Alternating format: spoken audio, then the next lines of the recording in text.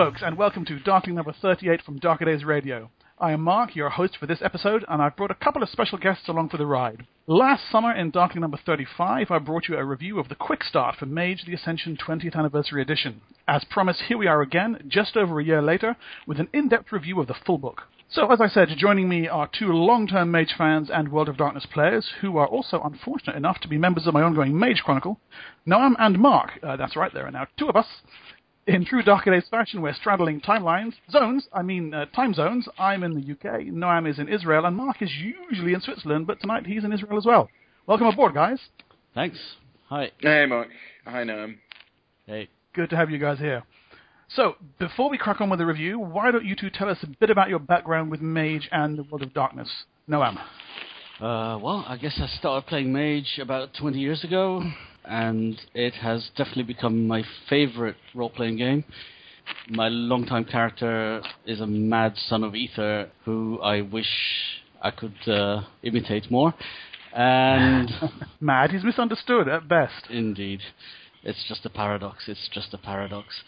But other than that, I managed to play some other characters in some other campaigns, and it's my favorite game, really, just because of the breadth of it, the flexibility of it, the scope, the freedom it offers, and yeah, just fun. Cool. Mark, what about you? So I made a Mage character before I'd heard of Mage, because I made an Ars Magica character to cameo in your Dark Ages Vampire game something like 20 years ago. Yeah. And then found all kinds of setting elements from that in the Mage setting, Hermetics and Kertamen and all that cool stuff. I've played a bunch of other World of Darkness stuff and run the odd Changeling the Dreaming session, 2 or 3 sessions. And I've been a regular Mage player in your Mage Chronicle for the past, I think it's now 5.5 years. Well, you're just a noob. 5 years, my God. Yeah. I didn't start playing until it was out of print. Can you imagine? I like the same things that Noam just mentioned. I love the flexibility that the setting and the system offer. I love the themes. I love the way that it is a setting that is very much about ideas and ideals. Yeah, I find it a very, very appealing game, and I think it has real staying power. Clearly, 20 plus years on. Okay, so let's talk a little bit about the structure of the episode first. What we're going to do is give you guys a top-level overview of the book, what it is, what you can expect as a reader, the writing style, and so forth. Then we're going to dive in and do a chapter-by-chapter analysis. We'll look at what each chapter gives us, share some opinions, and then highlight some of the coolest bits and pieces in each chapter before moving on with the next. So, without further ado, let's crack open the purple and gold tome of awesomeness and see what the Satyr has in store for us today.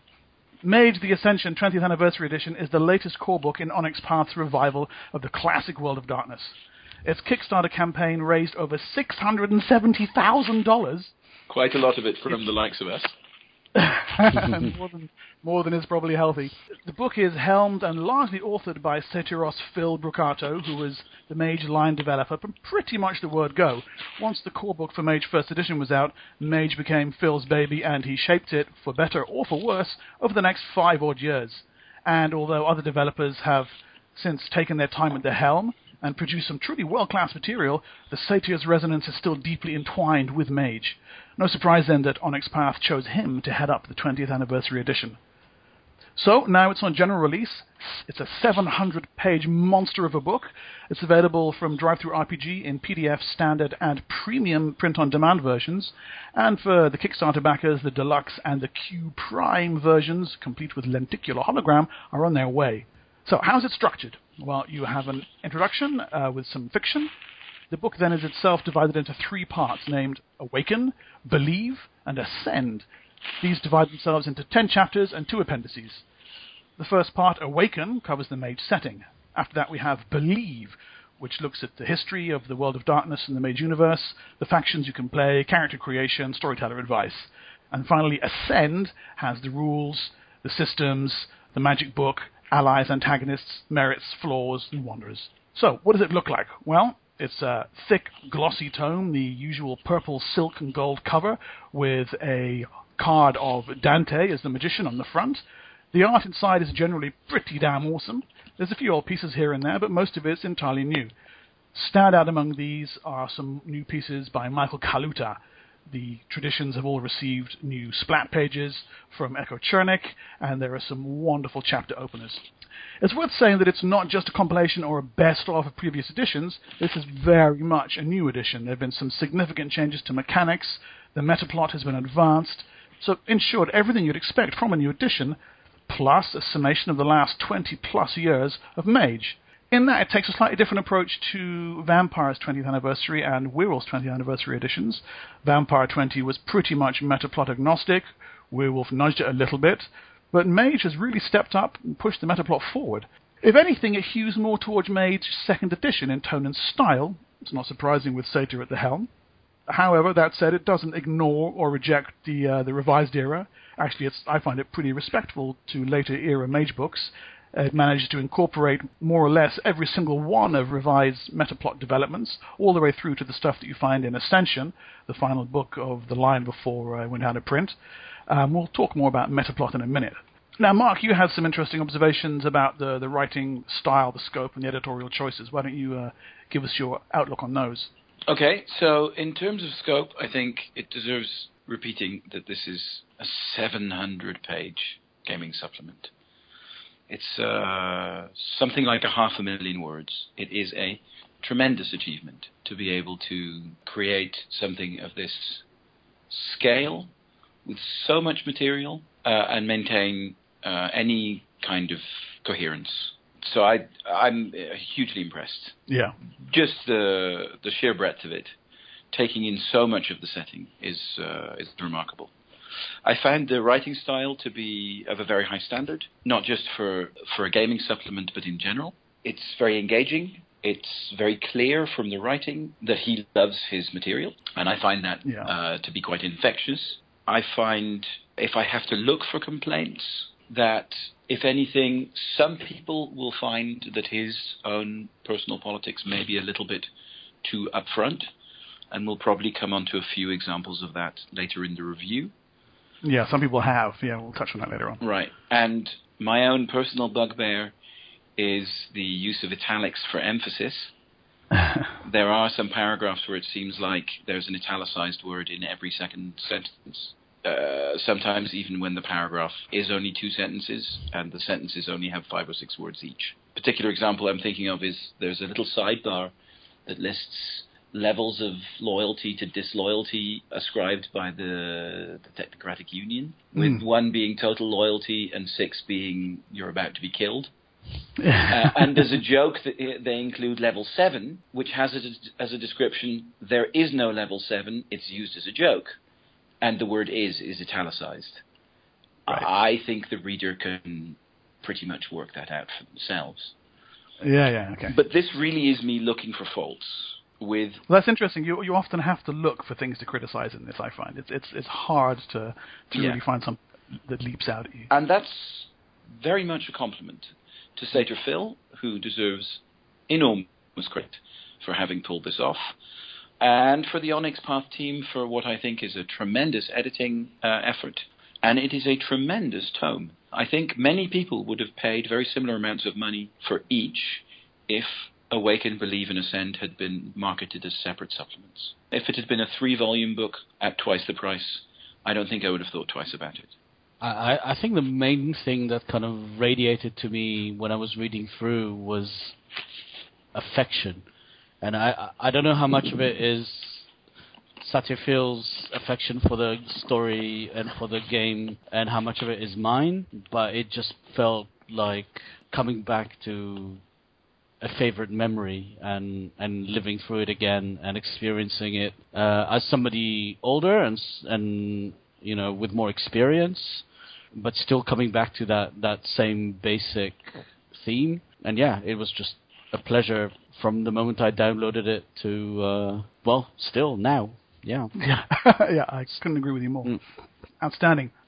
Before we move on to the actual chapters, I want to field a couple of questions from Mage fans on the internet, and we'll do more of these as we move through the review. Toyne from the Onyx Path forums asks, as a player who never played Ascension, am I missing something by starting with the 20th anniversary edition, and if so, what am I missing? Nightmare from the Midnight Express forums said something similar, wanting to know how accessible it is to new players. Trippy asks on the Onyx Path forums, is the size of the thing too overwhelming for practical use? When is too much too much? Is the focus too broad, or is it a strength? Well, I think that's a very legitimate question, because it is huge. Yeah. And I think if I'd never heard of Mage, and I walked into a game store, and I perused, there's a line of new games I've never heard of, I'm not sure I would necessarily go for the one that's 700 pages long, if I didn't know what I was going for. Now, Yeah. I think Satyr has talked about this, about how they early on had to decide whether to pitch this at the fan base or at new players, and that they decided that where they weren't sure, they would go for the fan base. I do think, though, that even though it could be overwhelming for new players, new storytellers, people who aren't familiar with Mage or with the World of Darkness, that on the other hand, they make an effort to break it into comprehensible sections. The 3 books we talked about, the chapters that those break down to, each of which is very coherent and very much built around a theme. They also make the size and the scale of it easy to digest with extremely useful cross-references in boldface throughout the text. Almost every page will include a, for more on this, see page such and such in chapter such and such, which is very useful. More on the content side of things, Satyr also emphasizes that although the book contains an absolute ton of metaplot, you don't have to use any of that. There's great emphasis, and we'll come on to this later in the section on the advice for storytellers, there's great emphasis on running intimate chronicles. There's a real emphasis on running stories that are small, but nonetheless about big ideas. Right. So, as someone who hasn't run Mage, but would certainly consider running it, especially with a supplement of this quality to use, I don't feel that I would need to internalize the full 500,000 words before I could competently run a Mage comic. Yeah, it's very friendly in that regard. Yeah. I think also a lot of the things that we had in previous games, I remember having players question how to play a Mage, what the paradigm means, what the focus means, how to do something, what the Mage thinks, what actually happens when you use magic. And I think the fact that is explained, it might be longer in this book, but it's explained better. Having seen the kind of questions that arose before might make it more accessible to new players than the old versions, where you had to figure it out by yourself. Yeah, I agree. It comes with 20-odd years of hindsight of knowing what the most frequently asked questions are about Mage, and has allowed Satyr Phil to really hone in upon what the bones of contention would be. Trippy also asked, and I think we've answered this already, does the game feel magical? Does it capture the spirit of the original? For me, that is a huge yes. I remember very strongly my experience of sitting down and reading Mage First Edition for the first time. And like you said earlier on, Noam, it was like being back there. It has that energy, that excitement that those early days brought. Yeah, definitely. Yeah. In fact, I had flashbacks to when I read the book the first time. Yeah. Oh, how cool. So, let's dive into the chapters themselves. It starts with an introduction and some opening fiction featuring the redoubtable secret agent John Courage and Leanne of the Ecstatics. I just want to read the opening words, though. It starts with, there's a boy on a boat on a purple sky where the air flashes like catastrophic dragons, and a patch-eyed man lays a heavy hand on that boy's shoulder and tells him, this is where the world dies, son. That's the Mage First Edition Storyteller screen. So when I saw that, I was just like, oh my god, we're back there. We're starting right from the word go. Just such a great way to open it. Really, really, really cool. Now, Mark, you had a comment about the fiction in general, didn't you? I really love the fiction. I think the fiction stands in its own right, even if it weren't there to introduce chapters in a gaming supplement. I've never read any of the World of Darkness fiction. I'll be honest, I'm biased against game-based fiction ever since I stopped reading Forgotten Realms setting novels age 14. Right. But I really like the fiction in this. I enjoy the fiction that's sprinkled throughout World of Darkness game books, and especially here. I think it's to a very high standard. I thought that the opening sequence that you referred to with John Courage and Leanne Milner meeting at campsite and having their dialogue really set the tone. Really provided a way into the setting.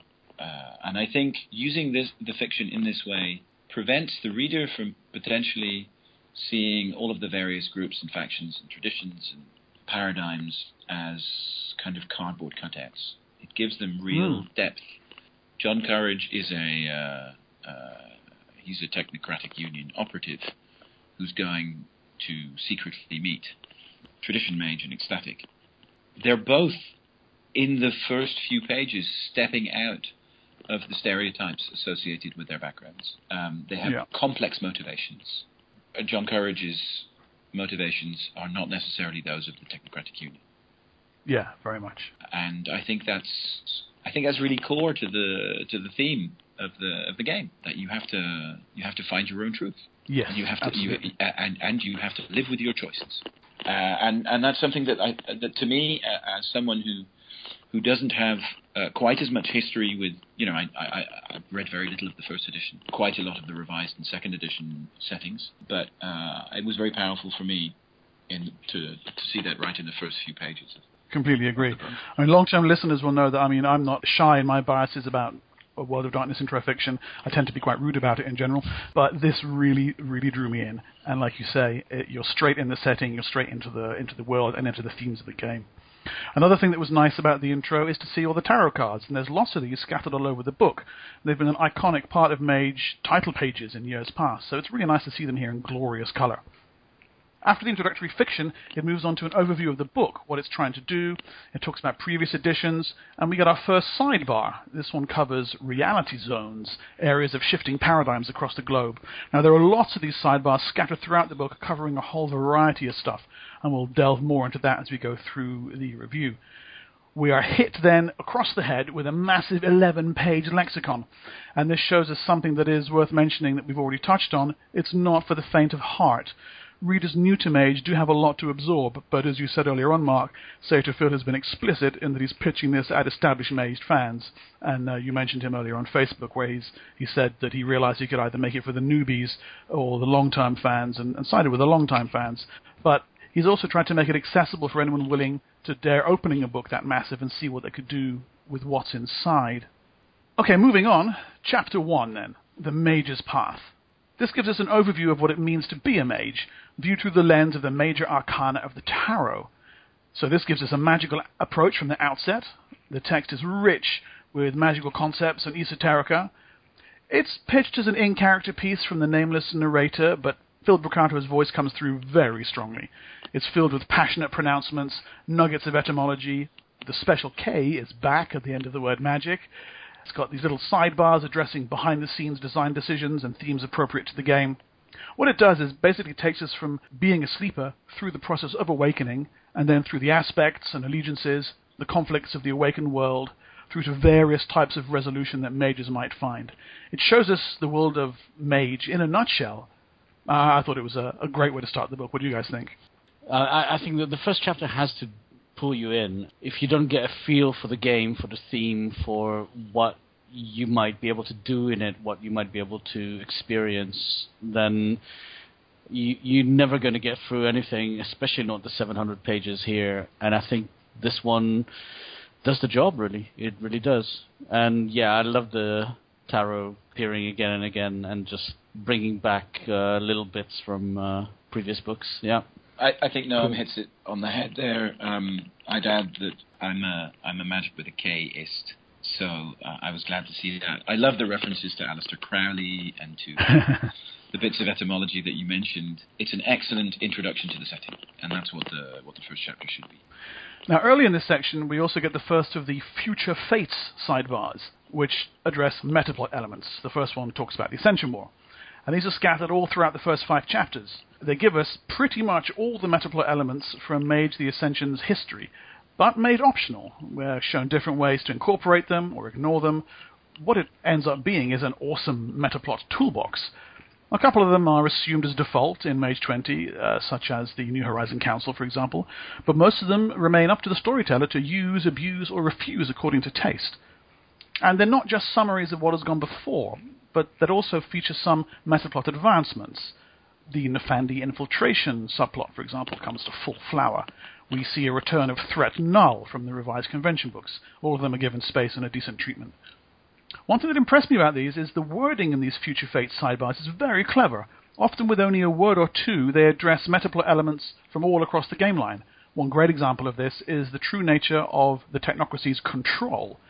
Mage 20 gives us a few options to work with, including stuff from Essential, the final book of the original run of the line, without going off on weird tangents, which I think is a real testament to the precision in the writing. Mage fans across the internet have met these with different levels of enthusiasm, however. Ralph Ray on Facebook wasn't a huge fan of these. He thought the sidebars didn't really tease out enough for a cohesive whole, and that they were trying to please too many people. In particular, he wasn't overly enamored with the prominence of the Nefandic infiltration metaplot. Beckett, by comparison, hi Beckett, thought this approach was great. He loved how Mage 20 handled a lot of the changes and a lot of the plot between the editions. Well, I think on the whole I really like it. By presenting all the various metaplots elements as I think you called them a toolbox a moment ago. Yeah. It really reduces the risk of a storyteller deciding not to use something which they later rely on for some other related element of the story. So I think that's quite clever. I think the way that these often cross-reference to each other is very helpful. I do think that Ralph Rea has a point in that it does occasionally seem to stray into trying to be all things to all people. There's one that suggests that you could essentially ignore all developments since the 90s. You know, not have a web, not have cell phones in your setting, and just play in the 90s. Well, in that case, if this is a book aimed at Mage fans, why would they not just simply take second edition off the shelf and run that? If you didn't want to set it in a contemporary setting and you didn't want to have any of the metaplot having taken place, then that sort of obviates the need for M20. I think that one. I suppose that aside. No, on the whole, I like the approach. Overall, yeah, I think it's a necessary part because you can set the game at any point, and it might just be a possible future fate, something that somebody with, I don't know, the time sphere might get a glimpse, even if it never really happens. That's a nice idea. But I would have preferred if Halel stayed in, ancient history, Gilgul, done with. I never really understood the need to bring it back, that bit of story, but yes. Right, well that's interesting. That's what I thought was one of the standout points. There were 3 of these sidebars in Chapter 1 covering the Ascension War as a whole, the fall of Doi Suthep, and the Great Betrayer storyline from the War in Heaven novels. So although I'm not a huge fan of the War in Heaven plotline, I thought it was interesting to see stuff from the novels actually being properly addressed in the book, which is something that Mage has only done intermittently before. Right, now, Chapter 2, Magic, the Art of Reality. So here, the chapter covers what magic is from a metaphysical in-game perspective. It looks at paradox, at resonance, the differences between static, dynamic, and technomagic.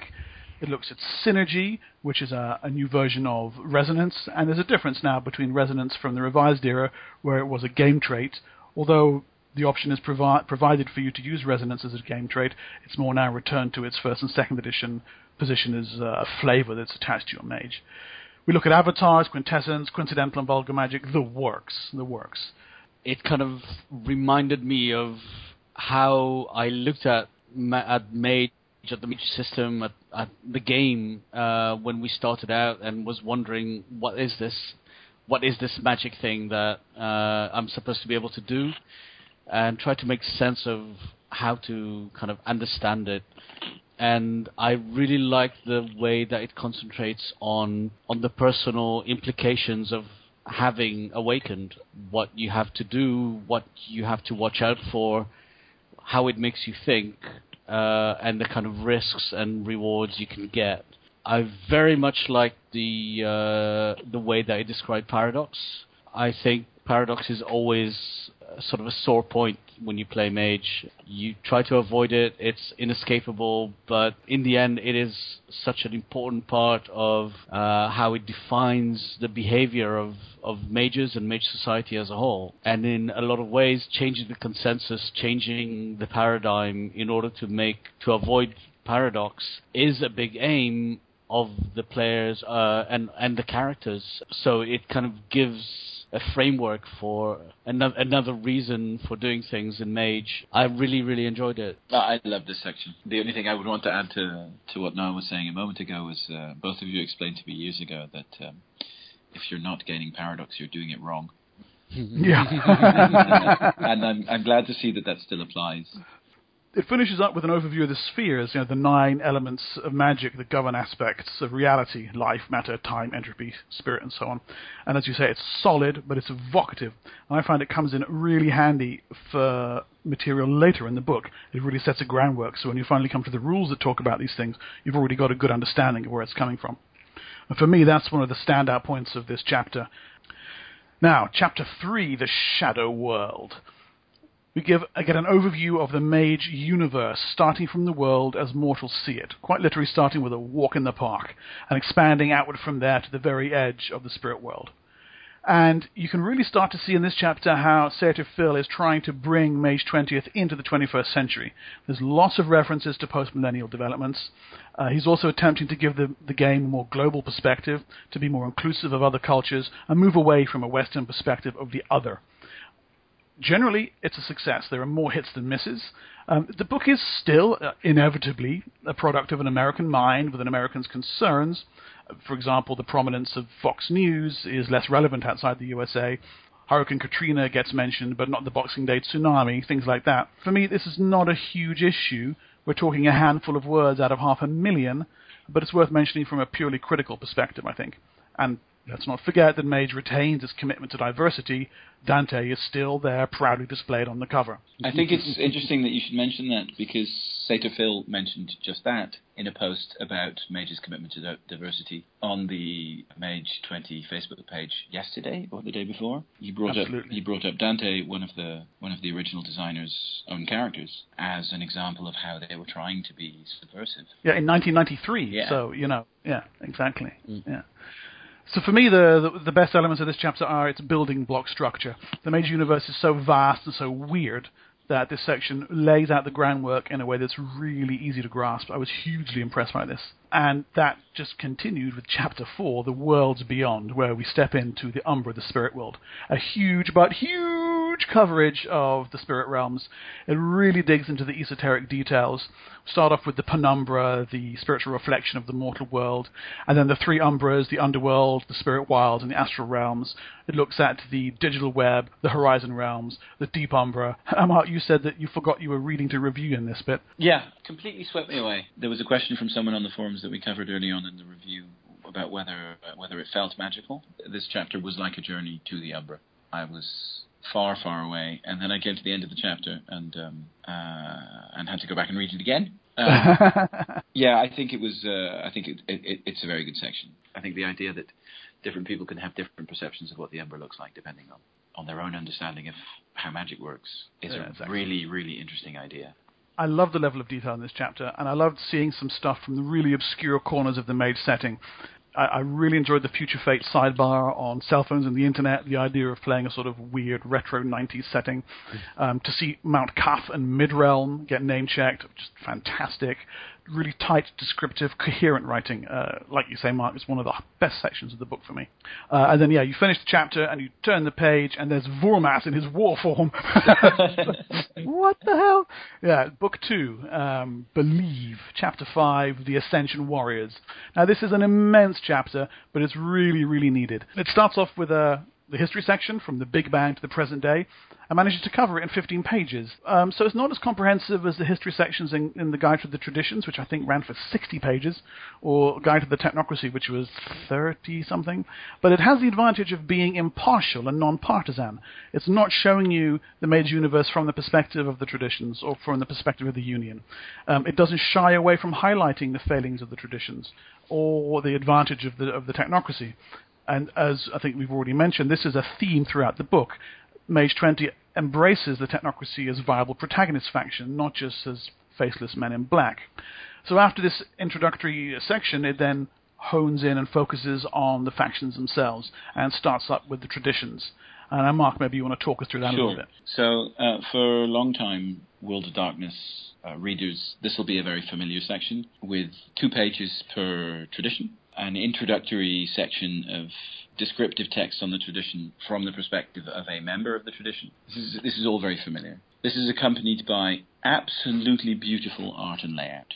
It's overall a beautiful book, but the graphic design applied to these pages and Echo Chernik's absolutely stunning art is really, really wonderful. I'm sure that many backers will be using Kickstarter backers will be using the wallpaper for their computers that came with many of the pledge levels, which uses this artwork. It's absolutely stunning. Guilty. So, well, there you go. One thing that's slightly different to previous incarnations of a section such as this in earlier books is that there is a very useful section on focus, and there's the familiar stereotypes section, but instead of the traditions just talking about the other traditions, it's tighter than it used to be. It's now a section that gives a single line on the other traditions as a whole, a single line on the Union, and a single line on the Disparates. Overall, it's a familiar introduction to the various playable factions. I quite like the writing. I wouldn't say that any of these sections are as standout as, for example, the section on the Spirit World, but they're good and they give you what you need, along with absolutely beautiful graphic design and art. Yeah, and I don't think we've spoken about that strongly enough. The layout and the graphic design in the book overall is just stunning, and I think a lot of the clarity of finding information and making use of some of the charts and tables that come in later can really be ascribed to top level graphic design. For me, I loved seeing new names for the traditions, seeing the Sahajia come back, looking at Kavadi, Sons of Ether becoming Society of Ether.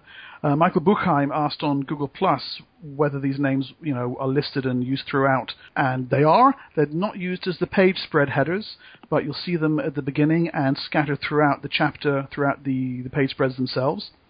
I've got to also second your comment about Echo Chernik's art. It's just gorgeous, jaw-dropping stuff, and some really solid overviews of tradition, culture, and society. Trippy asked about why the Hermetics can't choose their affinity spheres.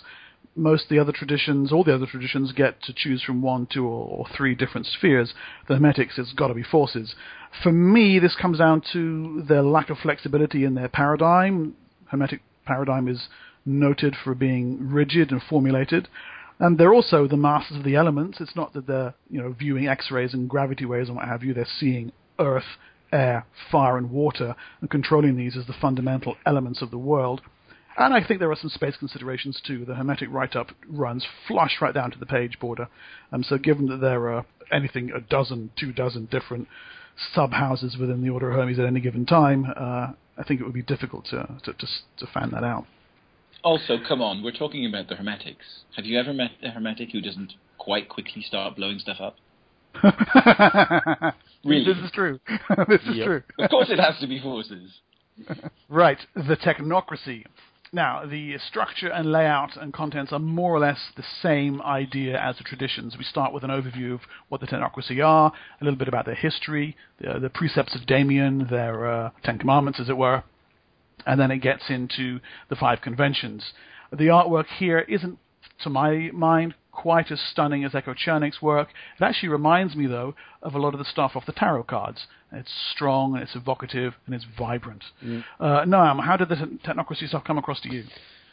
Well, I like the way that they're presented as kind of an equal option to the traditions. I think overall the game line move towards that kind of view overall through the editions, and it's nice to kind of get more or less equal footing there. I think in a lot of ways we live in the real world where the Technocracy kind of won, don't we? We do use the cell phones, we talk on the internet. We're doing it now.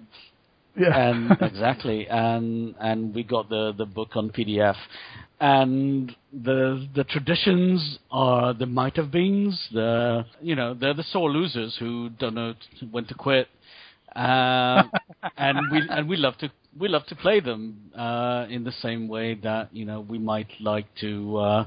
I don't know. When we play D&D. My favorite character is a priest, and I'm an atheist. And in the same way, I'll happily play a hippie when I play mage, who believes in crystal healing and Reiki and homeopathic medicine.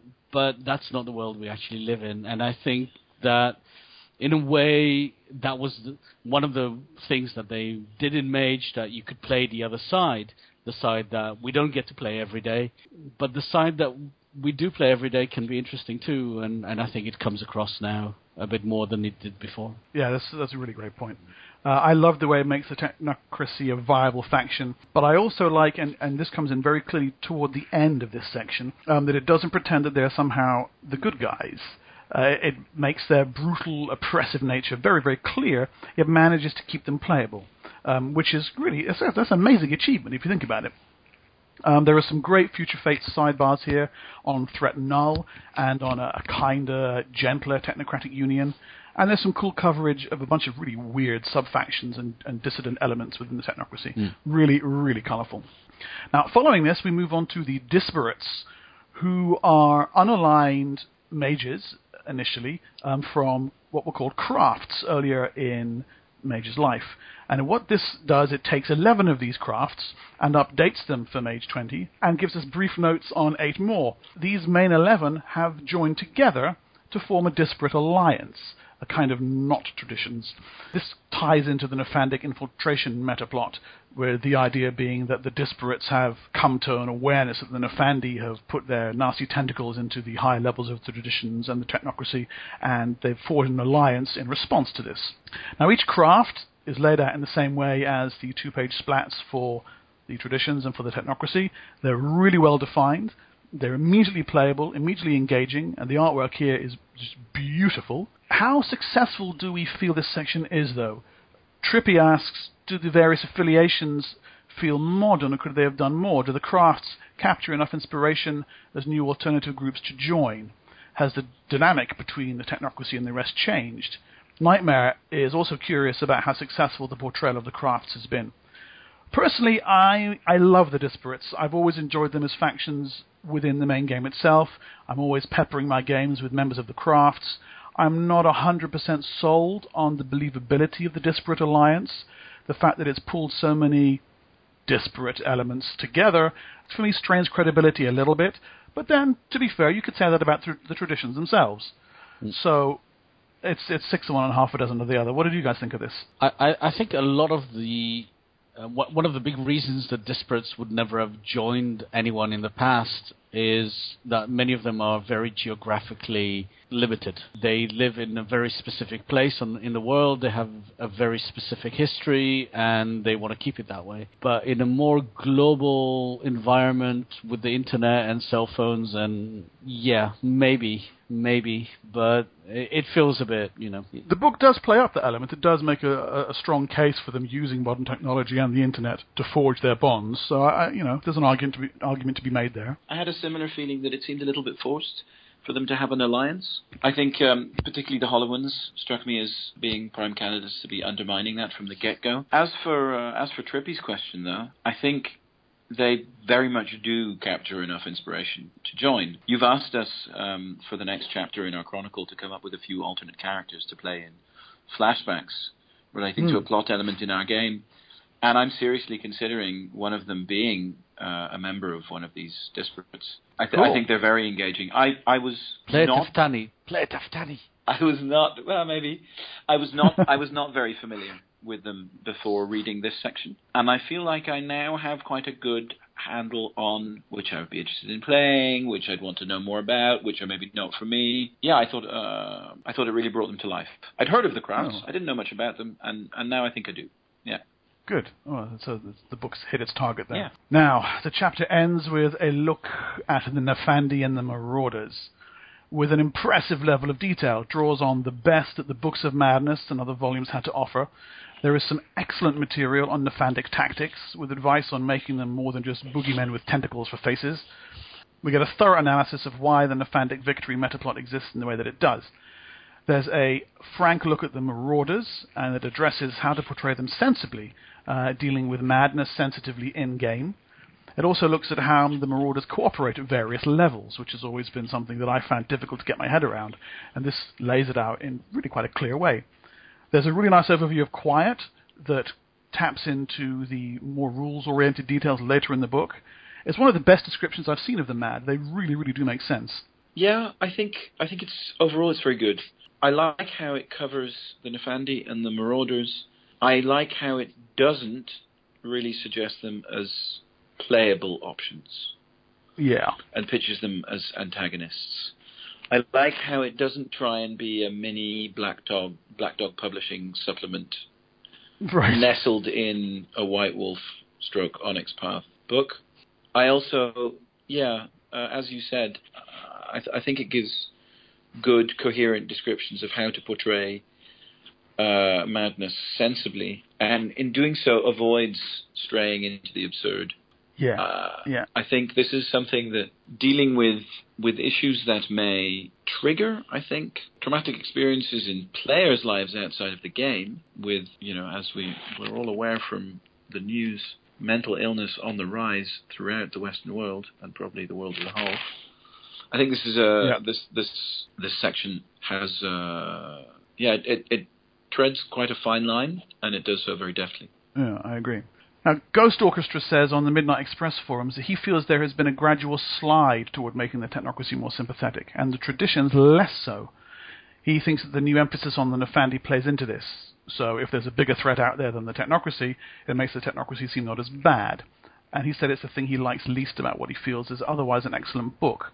Now, we've spoken already a little bit about this. Is there anything you guys want to add to that? Yeah, I think the struggle between the technocracy and the traditions is on what Ascension will actually look like. That is an Ascension war, but the battle against the Nefandi is on a different level. It's for an actual chance at Ascension, for an actual chance at existence, really, in a lot of cases. And in that sense, it makes sense that the Nefandi would be the bigger enemy. And I think even in previous editions, the description of World War II, when the traditions and the technocracy were working together to defeat the Nefandi, that was already there.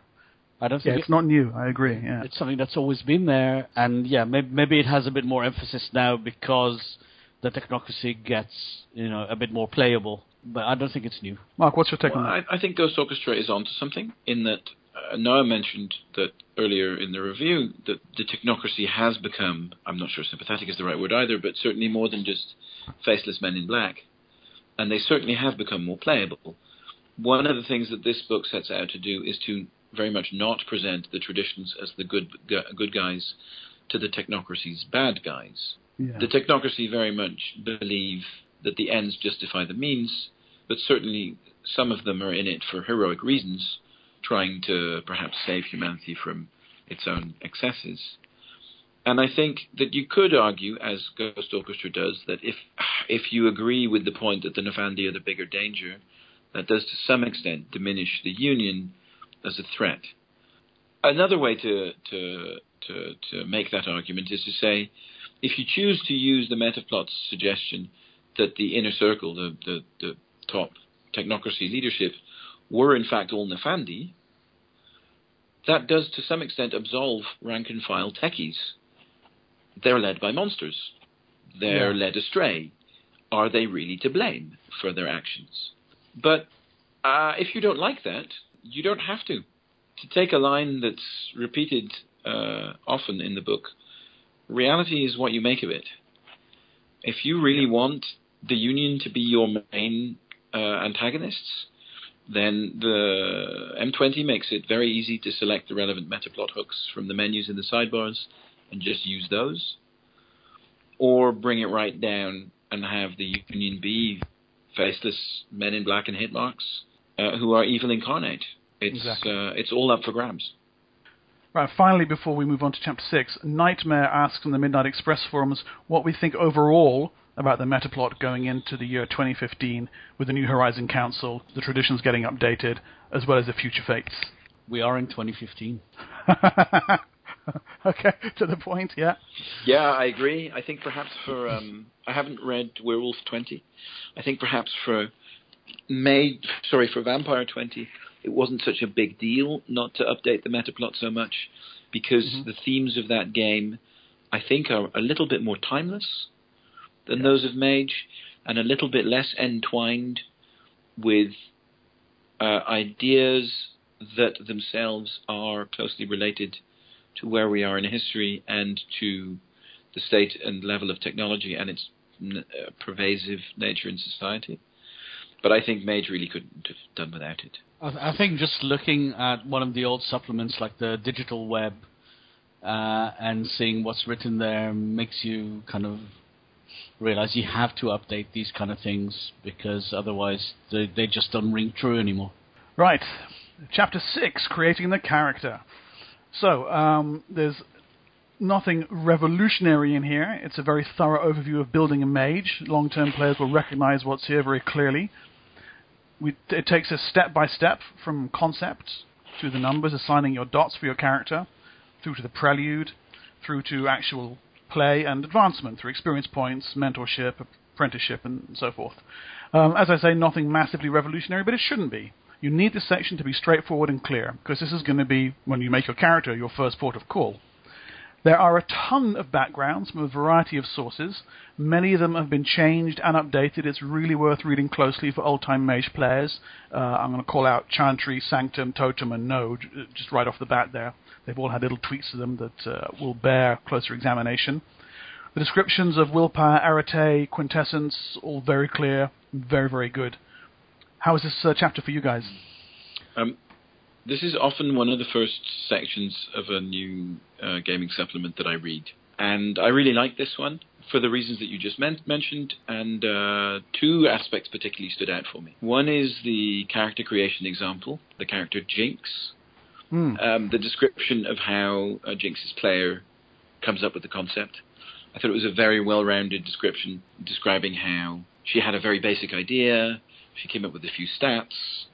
Those few stats led to some more background ideas, which in turn led to some more stats, which led to some more background, which she justified with some stats. And over time, organically, this built up, including Paradigm, which is now Focus, which we'll come into a little bit later. And I really liked how magic isn't something tacked onto this person, but is an intimate part of the character creation process. And also, and this is the second thing that really stood out, is the way that this character creation description described Jinx's prelude.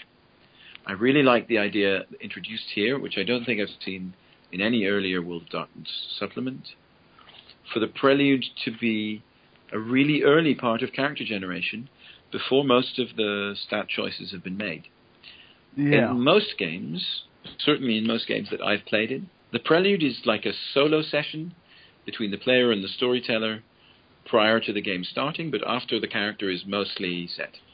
So the idea of doing that earlier, where in Jinx's example, some of the things about how she does magic and about what kind of a focus and what kind of tools she's going to have, those really come out of the prelude. And in fact, they have her awaken in the prelude, and then her player chooses a bunch of stats based on choices that she makes in the prelude and ideas that she has. And that's something that really stood out for me and that I would love to see in action. Yeah, it's sort of an interactive character creation. I liked seeing optional rules for body control. That's a really cool addition. Nice little bit of crunch there. I thought it was interesting to see professional skills, expert knowledges, and hobby skills in a sidebar. I'm really taken by the minimum abilities optional rule, the fact that you need to have certain abilities to really use certain spheres in a good way. I loved the attention it gives to gender identity. I'm not 100% sold on having all the secondary skills in the core book. I would have thought those would have fitted better in the Book of Secrets in the same way they were in the old Book of Shadows. But, that's really the only major criticism that I can find here. And if you're going for a comprehensive look at a character creation, I suppose it does make sense to have it all in one place. True. And, I mean, again, a lot of it is not new. The kind of way it's structured is very similar to the past, but I liked it back then too. I liked the way even the way that the order that they put the things in, so that the magic comes later. You think about your abilities, your skills before that, just to kind of form a picture of the person before the awakening, and then to go for the magic and the odd backgrounds and merits and flaws. That ordering of things is something which you mentioned before. There's an almost a building block approach to the way the book has been written. There's a lot of thought has clearly gone into what section should we have first, and how is that going to inform what comes next. It's really nicely done. Right, Chapter 7, Telling the Story. Now, Mark, you mentioned that you've never run a Mage game before, so I'm going to throw this one to you and see how you found this. Is this something that would inspire you to pick up Mage? You think there's enough here to give you a good grip on the game? I think it does. Having played in games run by yourself and other storytellers who've invested a lot of preparation and creative energy in really kind of deeply plotted stories with complex themes, I obviously know a lot of what to expect in terms of atmosphere, in terms of what you need in terms of a plot and a theme and things like that. I think some of it is a little bit over the top. I think we don't need to be told to finish eating the pizza before the game starts. Right. Or, we could probably have done with less of the paragraph on how people used to play the music from CDs and now you can use MP3. The sections on how to design the story and the plot and how to incorporate concepts like a theme, I thought were really practical. I liked lots of the music suggestions and the suggestions for inspirational fiction. I didn't like the sideswipe at Nine Inch Nails particularly, but that's... yes, we will not talk about that, thank you. Entirely by the by, it reflects only our own biases. I think it is a section where some readers may be bothered by the fact that Sater-Phil doesn't hide his personal politics on things like gender and sexuality. I tend to agree with him on most of those issues, so it didn't bother me, but it is one of the few sections where he does stray into areas which are particularly politically controversial at the moment, and takes positions that some people may find slightly strident. And that has happened. I mean, you don't have to look very far on the internet to find people shrieking about this. But you mentioned an interview that Phil gave earlier on, and I was gonna save this quote for later, but he gave a fantastic quote, which we might as well look at it now. He said, "From the very beginning, Mage has been deliberately subversive. Long before I got involved, Richard Thomas, Stuart Wick, and Travis Williams wanted to address the racist preconception that American heroes have to be white. They put Travis's character, Dante, on the cover, a black technomancer in the role of the magician card from the Mystic Tarot. That image set the tone for Mage's assault on preconceptions. We turned the apparently evil technocracy into the dedicated, if often brutal, guardians of humanity, showed the corrupt core of the originally virtuous traditions, revealed how insane marauders actually possess a frightening kind of sanity, and admitted that even the intensely malevolent Nefandi understand things about reality that no one else wants to see. We have addressed and continue to address real-world issues of race, gender, sexuality, identity, drugs, crime, faith, media, subversion, dissent, big business, oppression, colonialism, technology, social morality and ethics, and many other themes as well. Yeah, that sometimes pisses people off, and I'm okay with that. We're not aiming at cheap shocks. We're driven by real outrage about terrible things and by a deep faith that people can be better than we so often are."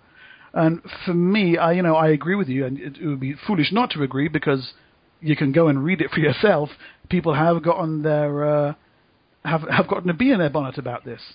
But I kind of think if you're not willing to take that on board, and if you're not willing to accept that, you're kind of playing the wrong game, because on a very large degree, that's what Mage is. I think that's a fair comment.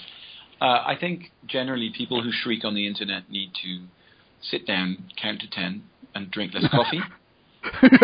There should be less shrieking on the internet in general. So I don't really take those contributions to the quote unquote debate hugely seriously. But overall, I think you're right that Mage is very much a game that tackles these very complex issues head on, and does so in a way that is not absurd, that is not shallow, that is not about cheap laughs or katana wielding, monofilament whip flinging. Yeah. You get what I'm driving at here, I think. Totally. If that's what you're after, then there are lots of other games out there. Nonetheless, for a game with such complex themes, it manages to be accessible to a very broad audience. And this is a section that goes a long way to helping storytellers find out how to do that in practical terms.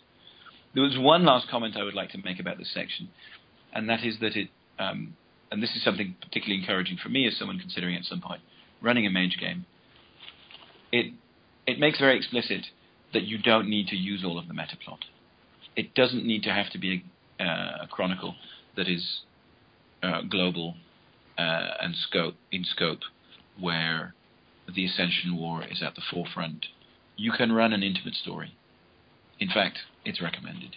Yeah, I thought it was a powerful overview of how to build a chronicle, and it's reminiscent to me of the Book of Mirrors, which is the second edition Storyteller's Guide, which I reread every time I'm about to run and write and prep a Mage Chronicle. It's that good. It covers, as you've said, setup, dealing with atmosphere, designing the game, running the game, music, research, different styles of play. It addresses gender issues with the gender-neutral pronouns. It's very, very thorough. Just two thumbs up. 3 with a life effect. Outstanding. That brings us on to Book 3, Ascend. Chapter 8, The Book of Rules. There's not much to say about this. It's the standard World of Darkness rules chapter. It tells us about dice pools, extended actions, multiple actions. There's some really nice, graphically eloquent tables summarizing things that were buried in the text before. This section is what it needs to be: short, clear, and concise. Which is a good thing, because Chapter 9 comes next, Dramatic Systems. Now, this gives us systems for running dramatic scenes, combat, social interaction, and so forth. These are standard fare for most World of Darkness games, but Mage 20 handles them with some differences. Now, in previous editions, the Dramatic Systems section would span a dozen pages or more.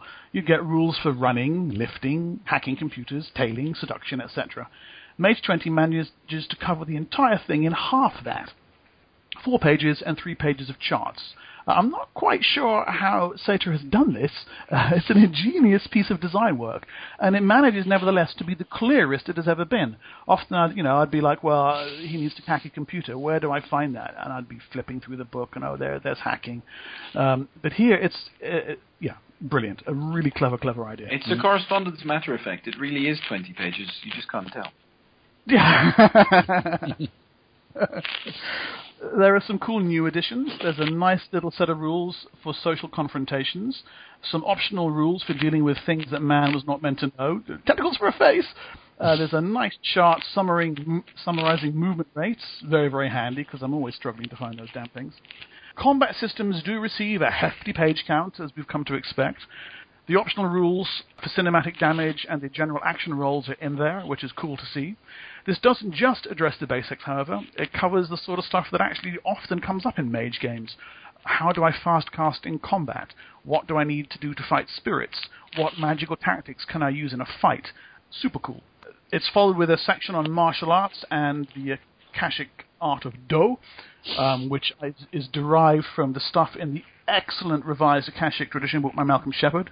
There's a little sidebar for the martial arts of the Wulong, and sidebars here and there for little mage tricks like catching bullets and the thunder punch.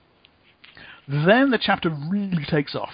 You've got magical duels, core wars, flame wars, fighting online. You've got rules for Kataman that are stripped down from the rules in the old Book of Shadows. There's environmental hazards, falling damages, poisons, how to awaken your drugs, vehicle chases and fights. Then the digital web. 9 pages on the digital web. Brilliant. Beckett, hi Beckett, was really impressed by this.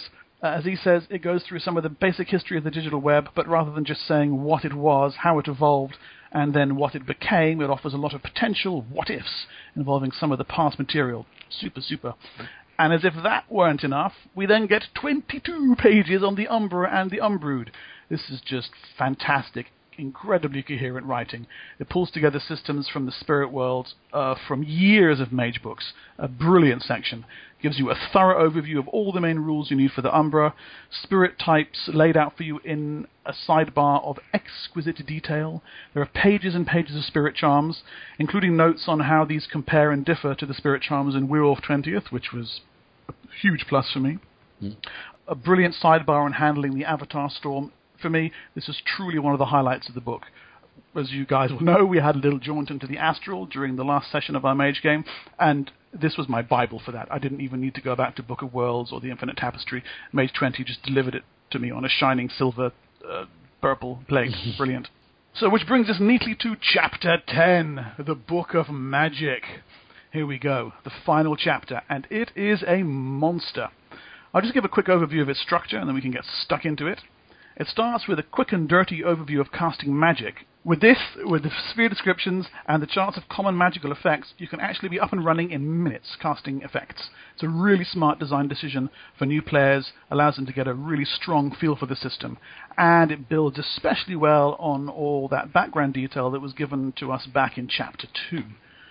We have the usual magical reference charts that give us damage, duration, correspondence ranges, gauntlet ratings, that kind of thing. These are laid out again really clearly with a list of common magical effects, as I said, like in the old Book of Mirrors. And then we get the descriptions of the spheres. Now, when I first got the book, I opened straight to this section, and I was like, what? Where are they? It's very bare bones. There are no paragraphs of sample effects like we're used to. The writing is very tight, though. And these, along with the common effects list and a few rotes later on, actually, in hindsight, they do provide a working overview of the system. For full details, you'd need to see the supplement How Do You Do That, but I have since come to revise my initial shocked impression at the absence of a fully fleshed out descriptions of the spheres. And that really is a testament to the clarity and the tightness of the writing. Yeah, I think the list of common magical effects is quite good to give you a baseline of how the spheres work, in addition to their descriptions. Again, it's really difficult to judge when you already know the spheres from previous editions. Yeah, yes. So we might need to try them on somebody new who's never done it before. But it felt like it was enough. Plus, I think if you only have this book and you start playing, it lets you customize the spheres a bit. They're not clear-cut. So in your game, if you want to be able to do something with Life 3, and the group agrees, then you do. And it may not contradict any of the written rules, even though later on in How Do They Do That, you find out that it's Life 4. And I think it could lead to a nice dialogue / conversation / argument about what each one of these does, which might actually make the game better later on, just from having ironed these out as a group rather than reading it in the rule. That's a really good point. Yeah, that's an excellent point. Well, I shared your initial impression that the spheres should have more space. However, having actually read the section on spheres, I have to come back from my initial impression. You're right to say that the writing is extremely tight. Satterfield manages here, in a very low word count, to convey an awful lot of information about how the spheres work and what the different levels can do. What you end up with the descriptions in the sphere chapter and the common magical effects tables, is a framework just like Noam described a moment ago, but without anything that a new player could read as a spell list. So actually, I think it's an advantage. Right. Because it conveys the spontaneous nature of magic with a K. I think the one thing I would have added a bit more of is examples of the use of the spheres in conjunction with each other. Because I find that most of the things that I like to do as a player and most of the really kind of original stuff that you end up doing is using several spheres at the same time. And you do have some examples here in the lists of common magical effects, but I would have liked to see more just to give people a bit more of a glimpse of what is possible with the system. Each sphere on its own is kind of, well, supposed to be limited to that sphere. It's when you put them together that things can get really, really weird and wonderful, and it would have been nice to see a bit more of that here in the list. Yeah, you can really see how far it can go. I think that's a fair criticism. If I think back sort of 5.5 years to when I started playing Mage regularly, this is one of the things that I found hardest to get my head around. So a little bit more guidance on that would be useful. But the how do you do that supplement is now it's available, isn't it? Yes, and it covers that pretty thoroughly, actually. Yep. Okay, we then get the variant technomantic spheres, data, dimensional science, and primal utility from the revised convention books. They're laid out in the same level of detail as the main spheres, actually a little bit more detail than the main spheres. Noam, seeing as you're a dyed-in-the-wool technomancer, was there anything that struck you with those? Yeah, I think as far as data and dimensional science, they're very similar to the original spheres, to Correspondence and Spirit. They have slight differences, like a few things you can do a bit better, a few things you can't really get to. But overall, you can see how the origin was the same, and they kind of split apart. The third sphere, the primal utility, which replaces Prime, is very different. There's some things you can do in the same way. You still manipulate quintessence, but you look at it in a completely different way. You draw quintessence and, well, funds from enterprises, companies, mobs. It's very difficult to see, for example, how you would use that exactly to create a new device. The only real easy way I could think of to be able to do that is that the Syndicate using this pays the others to make them the devices. Right, you're funding some crazy venture capitalist to go and build you a rocket pack or that kind of thing. Exactly. You kind of go to Iteration X and ask them for the device. You launch a Kickstarter to create your 700-page book that you're indeed you're trying to make. But cool. Overall, I like the way that it looks at the spheres in a slightly different way. I think one of the past supplements mentioned how this, I can't remember if it was mentioned here, how the spheres were actually thought up in quite recent history as far as human history goes. And this gives you a look at how they could have turned out different, and did for other groups. Yes. And maybe it will lead to other versions of spheres popping up in future supplements, which would be very interesting. Now, after this initial introduction, the chapter goes into a step-by-step overview of casting magic in fine detail. And we get some fantastic rules work and some great optional rule systems here. Reality zones, which you mentioned earlier on, mythic threads, which have been talked about in Mage, but never fleshed out in this way, a thorough and highly overdue analysis of judging the vulgarity of effects, an in-depth look at the dividing successes rules that were used and revised, some incredible new rules for casting time. I just love these. It depends on how many Arete successes you need. The more successes your effect needs, the longer each roll takes. I mean, just such a simple idea, but works so well. Some great stuff on rituals. Paradox as well receives a new dust-off, a mingling of the new and old rules, and a default system that combines them both. There's a fantastic updated look at Quiet, Resonance and Synergy, as I mentioned before, revised and updated, and then we get some good examples of the rules in action.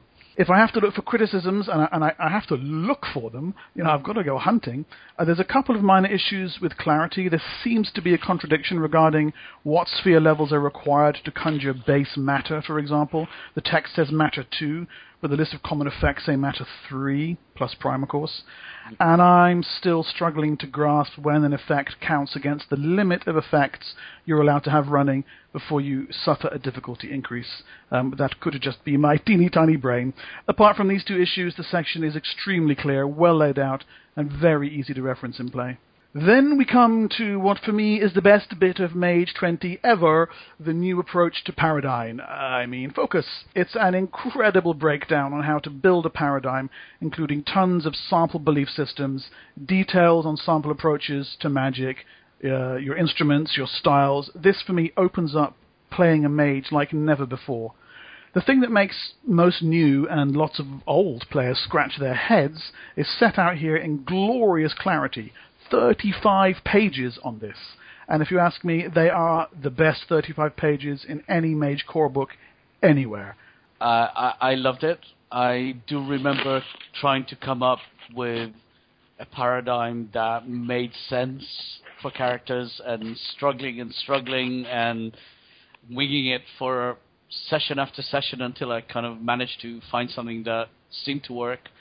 I don't know that I'll use the exact examples given here, but they're such good ideas. There's such a good list that you can pick and choose bits and pieces. You can just be inspired by them, and just having a list where details are written about it so that you can see the kind of thing you have to come up with, and then just go out, think about it, come back with your own. That's already enough. That's already more than we've ever had, and yeah, it's been missing for so long. It's amazing that it's here. I think previously there were one or two pre-cooked paradigms that you could just pick up and play. If you were going to play a Hermetic, you didn't have to come up with a paradigm for your character. Right. Yeah. In a technocracy game, the paradigms were quite rigid as well, I think, from flipping through the Guide to Technocracy many years ago. If you weren't going to play one of those two options, as both of you have said, this is something that caused headaches to many people, including some who played for years. That has been completely resolved now through a whole menu of options. You can choose to play essentially an off-the-shelf paradigm. If you don't want to come up with your own esoteric belief system, then play Everything is Data. And if we refer back to the chapter on the traditions, for each of them, a few of these, or combinations of elements of a few of these, are listed for each tradition as being paradigms that you may wish to choose, although they do emphasize that these choices don't have to be stereotypical. You can play a Verbena who believes that everything is data, which is nice. What you can also do, and this section very clearly shows you how, is make up your own the way you did in the earlier editions of the book. And I found that it's extremely helpful the way they broke down the overarching concept into focus, instruments, and styles. If I look at my own character, I can very easily point to what each of those things are. If Alistair doesn't survive the next few chapters, I'm going to be sore about that because I've thoroughly enjoyed playing him. But I don't think I'll be concerned about finding a new paradigm to play. I'm not sure about the best 35 pages in any Mage Core book, but I haven't studied any of the Mage Core books as closely as you have. I do think this was a brilliant section. It's really lucid, and as Noam says, it's full of great ideas, examples, lots of stuff that you can really use. Yeah, I'm prone to exaggeration, but yes, very good. And Alistair will be fine. I'm sure he'll be okay. Hal Chase and Roz Chan on Facebook are two of many who applauded this chapter. Roz said that the chapters dealing with the magic system have a lot of good stuff embedded in them that highlight the flexibility of the system, but also give good parameters. And Ralph Rea added to this on Facebook saying that the focus rules are absolutely awesome. Paradigm may be fairly pointless, he says, but practice and instruments are what Mage has always needed and kind of sort of had, but never put forth so clearly and neatly enough to make modification easy if you feel the need. Yeah, in a game that is basically a struggle between opposing philosophical views, you have to have the philosophical view at some point. But yeah, it doesn't necessarily translate immediately into how you do your magic. I think that's kind of the style, the foci, or tools, I should say, are more visible in how you use them in the game. And it also kind of bears mentioning, we haven't touched on this, that they've changed the way that they relate to the spheres. Previously, you'd have one focus per sphere, one set of instruments or practices per sphere. And now, instead, what the game does, it says, pick 7, and if you're a mystic, discard them starting with Arete 3, and if you're a technomancer with Arete 6, but they're not tied to any specific sphere. So you could use your sensory deprivation tank with correspondence as well as with entropy, for example. Paradigm pointless. I think it may seem that way because it's not so relevant to the rule system. To sort of restate something Noam said a moment ago, it is important because it determines why your mage believes they can actually do magic. Yeah. The how is the instruments and the practice. It is the heart of the game. I totally agree. Yeah. Cool. Yes, that really sums it up perfectly. So, that's it for the main chapters. There's a couple of appendices. Let's look at those. Appendix 1, Allies and Antagonists, which is stats, lots and lots of stats. It gives us a bestiary, stats for animals. Beware the substantial bird. There's even stats for chihuahuas here. Batwings not included. It has statistics for the mortals that you might meet, citizens, beat cops, professional badasses. There are no stats for street ninjas. Destiny's price does not approve. It gives us some stats for technocracy minions, including the awesome Hitmark 10. Wonderful. We've got some sample mages, sample marauders, sample Nefandi, a whole bunch of spirits, elementals, naturae, animal spirits, totems. I couldn't help but notice that there are no Zigrauglur. Mage 20th is dead to me. Where are the Zig? There are paradox in spirits. your game, Mark, as usual. They come up very, very often. All over the game. Paradox spirits, there's only a couple of these, but one of them is Wrinkle, so what more do you need? Appendix 2 is appropriately called Odds and Ends. We've got some merits and flaws. There are not many of these. There'll be more to follow in the Book of Secrets. We've got a few handy ones here, though. Language is a merit, as people will have seen in other 20th anniversary games. True Faith, of course. Storm Warden, very handy for avoiding the Avatar Storm. And some genetic flaws, which is a cute new way of handling pattern bleeding. It's really rather cool. And a list of derangements. And wonders, some sample wonders, and a really stripped-down system for creating them. It works well enough. We've used it in play already, but I have to say I'm looking forward to a more expansive system on this in the Book of Secrets. That said, there is enough to play with and go here. And finally, an index! Yes, an index, and it's a really good one. And pretty funny in places too. Satyr has thrown his usual joke entries in here and there. No pants, but a few other little gems. Mainly, though, a great index divided into rules, topics, and general topics. Years of non-existent mage indices atoned for in one fell swoop. Hooray! So many game supplements, not just Mage, but all over the gaming hobby. Did without, and that in the days where you couldn't just word search the PDF. Yeah. So it may seem a little bit less important now, although in a book of this size, if you PDF a game term, you're going to get 30, 40, 50 hits. Yeah. So it's still quite useful to have a good index.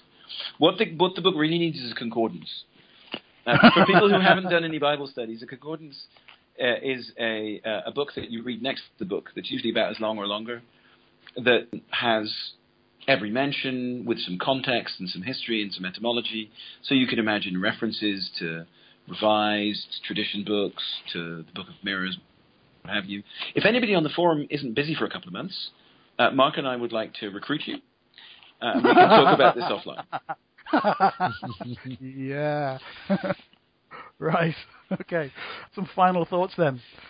First off, a few last questions from our listeners. Jean-François Saint-Onge asked on Facebook what we thought of all the optional rules. Now, we've mentioned a few of those. He wants to know how relevant are they, how good are they. For me, the big one is dividing successes. Seeing how that worked, seeing the mechanics of that teased out, the wiring under the board, so to speak, of how these successes divide up, I think is great. Lovely to see that. I'm happy that the Avatar Storm is optional. I think reality is what you make of it, and all rules are optional. Yes. But I'd say that, this is something we've covered in some detail when we were talking about the sidebars. The optional rules, quite a lot of the rule changes between the various editions of Mage were driven by metaplot, or I suppose you could approach that from the opposite direction and say that they wrote the metaplot to explain differences in rule systems that had come out through playtesting. But by making certain rules optional, I think that's the wise choice, given that some of them are so closely tied to metaplot elements that storytellers and cabals may decide not to use. But I do think it's worth repeating that all rules are optional. Yes, very true. And it's a point that Satyr Phil repeats on a few occasions throughout the text. A lot, yeah. Kenneth Lewis on Facebook and Trippy at the Onyx Park forums asked about crossover rules and how well integrated does the game feel with other World of Darkness games. Satyr himself stepped up with an answer for this on Facebook. He said, detailed crossover rules have never been part of a World of Darkness rulebook. Those books deal with specifically the whatevering, and that's the way it's been since the beginning, and it's that way for reasons. I think the only crossover rule you need for Mage is the lawn chair rule. And that's enough for me. I'm not much of a fan of World of Darkness crossovers. I like my whatevering to be focused on its own themes. Whether it's a vampire game or a mage game or a changeling game or a wraith game. rather than becoming World of Darkness, the Everything and Nothing Action Adventures TM. Yeah. But having said that, I hate to contradict Satyr Phil. The Vampire the Masquerade Revised Storyteller's Handbook did actually contain some very useful crossover rules. So there is some precedent, although I'm perfectly happy with the choice not to include crossover rules. I would be perfectly happy to play in a mage game that includes no vampires, no werewolves, no other supernaturals, or if it did, to not bother giving them their own rule systems and stats. I completely agree with that. I mean, yeah, the Mage Revised Storyteller's Handbook itself did have a crossover section at the back, but I'm completely on board with you when it comes to not having them in the core book. Or if you do, the vampires, for example, aren't kindred. The werewolves aren't Guru, and they don't have to have gifts or disciplines. You can just give them their own kind of weird powers, and they don't really need to match whatever's happening in their own game line. So then, overall impressions from me. Yeah, very high. I am a Mage fan through and through. Sure, you can point out things that were missing, investments maybe, the soul trade system from Book of Madness Revised, seasonal play and chantry system from the Guide to the Traditions, but, you have to draw the line somewhere.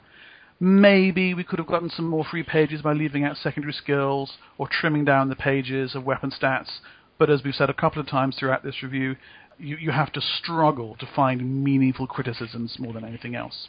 We've mentioned, that Satyr's voice might not be for everyone, nor his politics, and that has generated a fair bit of chatter on the internet, but that quote from earlier on sums up Phil's position eloquently. Whatever your feelings, his is the voice of Mage in its heyday, and for me, it is great to have it back.